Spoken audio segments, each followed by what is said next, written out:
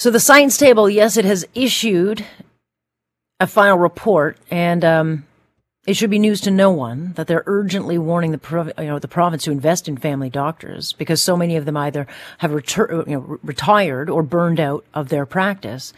And then the doctors who are sticking around are trying to catch up with backlogs of current patients. We've had a doctor shortage for years. And when you look at the numbers, as many as 1.8 million people in the province of Ontario need a doctor. And when they can't get them, what it does is it forces you to go down to the local emerge, and then you end up overburdening the emergency care.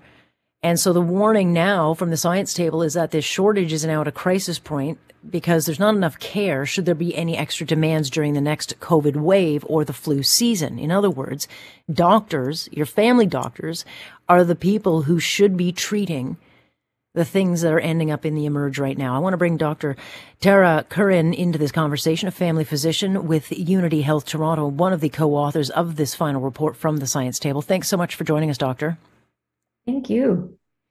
You have been studying this particular, program and issue since, primary care became an issue, which has been an issue for a very long time. So I don't think anyone should be surprised by this additional strain. I do think it's interesting in the report, though, where you're citing and saying, look, if family doctors can't treat people with long-term COVID, other fallout of COVID, and or things that doctors are supposed to treat instead of an emergency, we're going to hit the wall. Haven't we already? It's a great point. I mean, you're right that the system has had cracks in it for a while. And like a lot of things during COVID has just shone a light on the cracks that were already there and now has actually just kind of fractured things even further. So even before the pandemic started, we know that 1.8 million people living in Ontario didn't have a regular family doctor or primary care provider. And some of the research that we cite in the brief and research we published even just last week shows that probably this has just gotten worse during the COVID pandemic. So our research from last week found that family doctors, the rate at which family doctors stopped working in the first 6 months of the pandemic was about twice what was expected based on data from the previous decade. So that's worrying. Other data we have is that 1 in 5 family doctors in the Toronto area are thinking of closing their practice in the next 5 years. And this is at the same time that fewer medical students are picking family medicine as a career. So we see that we had a problem before COVID and that COVID has just made that problem worse. Yeah, I mean, it was always one of those rural issues. It's happening in the rural issues, and now it's hitting everywhere. Even if you have a family doctor, and I don't think I need to, it's even hard for people to get in to see their own family doctor because there are such backlogs. And assuming you can get in without a video appointment, I think, we're straining the system where we're kind of trying to spread it out so thinly that I'm not sure people who even have a doctor are able to get the proper fulsome care that they're used to. So it becomes a question then, how are we going to fix this? Because when you're a family doctor, it's not just that you open the doors and bill everything to the province. You've got to you're essentially running a franchise with your own costs that you have to build. There's a ton of paperwork. So how do we make this better? And draw people into something that is, I think, harder to run than, let's say, if you were going to go into emergency medicine. Yeah, you're making a lot of great points. I mean, one that I'm just going to pick up on that you made is just that, family doctors have had to pick up more during the pandemic. That's one of the things our brief really clearly shows is that people have had to work more days and work more hours. And basically, what we did was we piled on more COVID responsibilities on top of all of the responsibilities that you had already. And so, not surprisingly, that's meant that people worked more. But at the same time, even though they were working more, there was just so much work that there still resulted in some backlogs and gaps in care that we're now facing when it comes to, people, not all kids being up to date on their immunizations, or not all adults having the cancer screening that they should have. So, family doctors have worked hard, but there's still gaps in care. And one of the things that's important to note is we didn't get any extra resources during the pandemic to do all of this. So I think one of the big lessons from our brief is, if you don't put in extra resources, but you're asking for extra work, there's naturally going to be some trade-offs. So one of the things we're calling for is support family doctors with more resources if you're asking them to do more work. And then the other thing that we really call for is, improve the playing field in the province and add interprofessional teams to primary care practices. And to your point, the teams are what will help, we hope, family doctors stay on top of their work, increase their capacity to be able to see more patients, actually have more joy in work because they're sharing the load with others. And team-based care has been shown to be better for patient outcomes as well. So that's one of the solutions we talk about in the brief.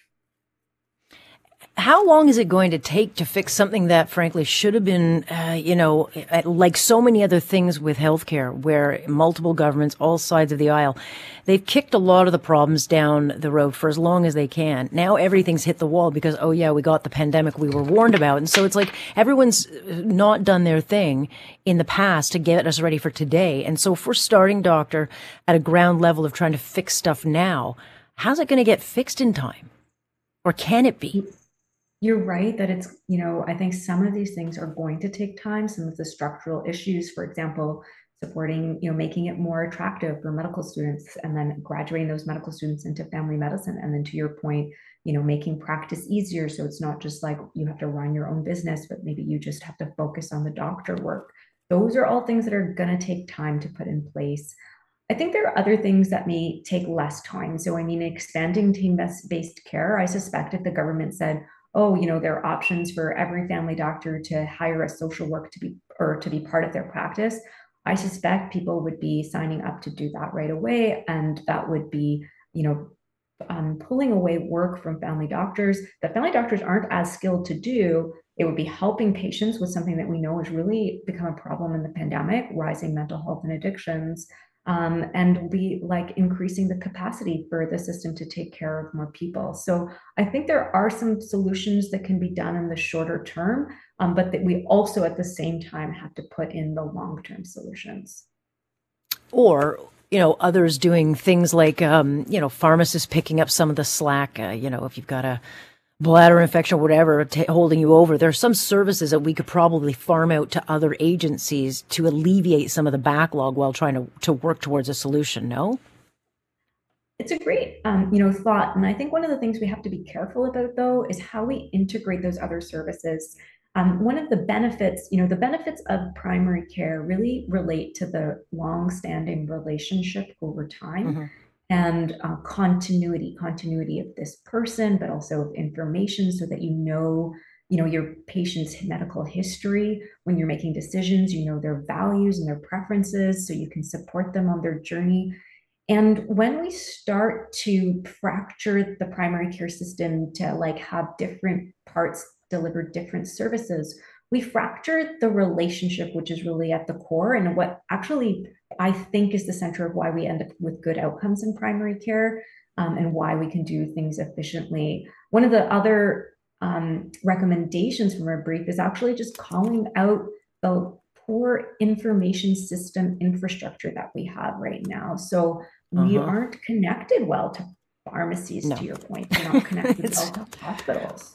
We're not even connected to other hospitals. It's crazy that like a file doesn't go through the whole medical system. It is just bizarre to me in 2022. All the things that we were promised were going to be done by now still aren't done. We certainly spent the money and seen it blown in the past on just the basics of using technology to expedite services. And it's just still not done. It is an enormous fix. And it's going to take real leadership that we have been lacking. So I certainly hope, it does get done. Doctor, very much appreciate your time. I know you don't have a lot of it these days, so thank you. Thanks so much. That is Dr. Tara Kieran joining us, who is a co-author of this particular study. Again, we knew this was coming. It's not a secret that this was coming. No one bothered to get ahead of it and fix it when it was a train coming down the tracks at us. Well, now it's running us over, and now we're expecting the same people to get off their butt and actually fix it. It's just so frustrating. So frustrating. Anyway, on the other side of this, why it always matters. We'll tell you that.